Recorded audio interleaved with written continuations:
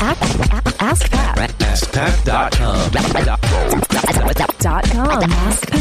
AskPat.com. What's up, everybody? Pat Flynn here, and welcome to episode 365 of Ask Pat. Thank you so much for joining me today. Hope you're doing well, and as always, I'm here to help you by answering your online business questions 5 days a week. We have a question today from Joel, but before we get to that, I do want to thank today's sponsor, which is FreshBooks.com. The super easy to use cloud accounting solution helping you manage all of your business finances. They're actually helping over 3 million small business owners, and they can help you too. You can actually get it for free for 30 days if you go to getfreshbooks.com and enter Ask Pat in the How Did You Hear About Us section. Check them out. They've got great invoicing structures and also a mobile app to help you check your the health of your finances on the go as well for your small business. So check it out, getfreshbooks.com, and enter Ask Pat. All right, here's today's question from Joel. Hello, Pat. My name's Joel Hiskett of Look Like a Local, a travel and tourism podcast where we interview local residents of travel destinations to find out where the locals go to eat, play, shop, etc. And one of the easiest aspects that I thought of this idea would be to contact the recommended businesses of the podcast and get them to share the podcast within their network. So, for example, if someone recommends Bob's Barbecue on the podcast, I would contact Bob's Barbecue through Facebook, email, or phone or whatever, and say, "Hey, you were recommended. Would you like to share it with your network?" And they would say, "Of course," because it's free advertising, it's word of mouth advertising, and I'm finding a 10% success rate. I've done it through Facebook, email, I've called them, and I get a positive reply like, "Hey, yeah, that sounds great," but rarely do they actually share it with their network. And I was hoping that you would have some ideas where I could up that success rate to try to get the word of mouth advertising about Look Like a Local out there so that I can grow my audience a little bit quicker. With that said, Pat, thank you so much for everything you do, man. You've been a big inspiration, and hope you have a great day. Bye-bye. Hey, Joel, what's up? Thank you so much for the question today. First of all, I love the idea that you are interviewing locals so people can look like a local. I think that's a fantastic idea, and I think you've taken it a step further and have gone about it in a really smart way in terms of promoting it. So whenever anybody recommends a business, which they all will do, obviously, when any of the locals recommend a business, you reach out to those businesses and say, "Hey, you were featured. Why don't you help share this resource with your people?" I think that's a great idea.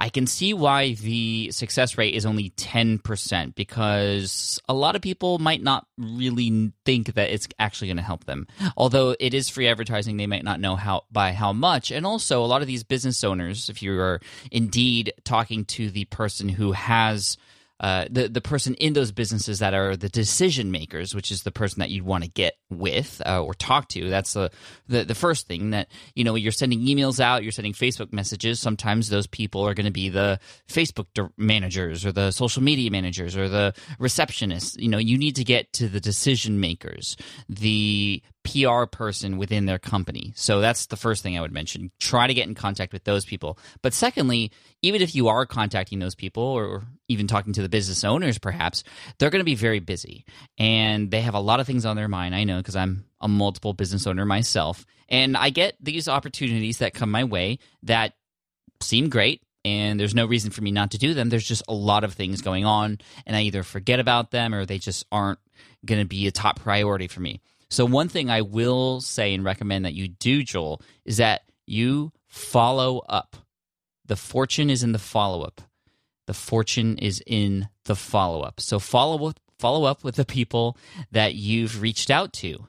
So if you reach out to somebody via email, for example, follow up with them 2 weeks later if they hadn't shared it and just say, "Hey, just want to make sure that you got this." And a lot of times those follow-ups are the key for a promotion effort like this. And I'll give you an example. When I was starting my site at foodtrucker.com, I reached out to about 300 food truck owners via cold email, telling them about the new website and also asking them a single question, which was, what's one thing you wish you knew before you got into the food truck business? Hoping that they would answer that question to get free, to get featured, to get free, essentially advertisement, to get free exposure on the website in this roundup post that I was creating. And it was about 5% that responded back. I only got just a handful of responses back. But a couple weeks later, I followed up with everybody else who didn't reply. And of those people, about 40 people replied. So it was incredible. And the responses from those people were like, oh my gosh, I remember seeing this. I just didn't have time, but thank you for reminding me. A couple people had said, oh, I actually didn't get that initial message, which maybe they were just being nice, or maybe they did but didn't want to tell me. Whatever the case may be, there's no reason not to follow up. I mean, you are actually doing them a service by telling them about this. And if they aren't using it to their advantage, and it only makes them look better too, there's no reason not to do it. Now, there's obviously a line. You could email that person every single hour of every single day for a week and just be annoying, and you don't want to do that, obviously. But I think if you reach out and then you reach out again a couple weeks later, that's totally fine. There's nothing wrong with that. I mean, what's the worst that can happen? They just won't reply, and then they're a business that doesn't want free exposure. But you're going to get the businesses that do care to reply and also respond. Now, the final thing I want to say, Joel, is to make sure that when you are sharing this resource with your people, these businesses that people are recommending, make it easy for them to share, and make sure you're sharing something where they are obviously featured, where there's a link that they can go to and see right then and there. If you just give them your homepage, then they're not going to really either believe you or not see right away where their site or business or establishment is mentioned. So wherever you tell them to go, make sure that they are shown there and seen there and featured there in one way or another, and that's going to make it more likely that they're going to share it as well. If you wanted to go a level further, you can even create something like, for example, a click to tweet. So a pre-written tweet that you create that then promotes that page, that they can just really easily click a button, or they go to a special link and they click a button and it tweets out that predetermined message for you to their followers. It just makes it really easy. Again, just trying to save them a lot of time. It shows that you've already done something for them and taken the time to create that for you.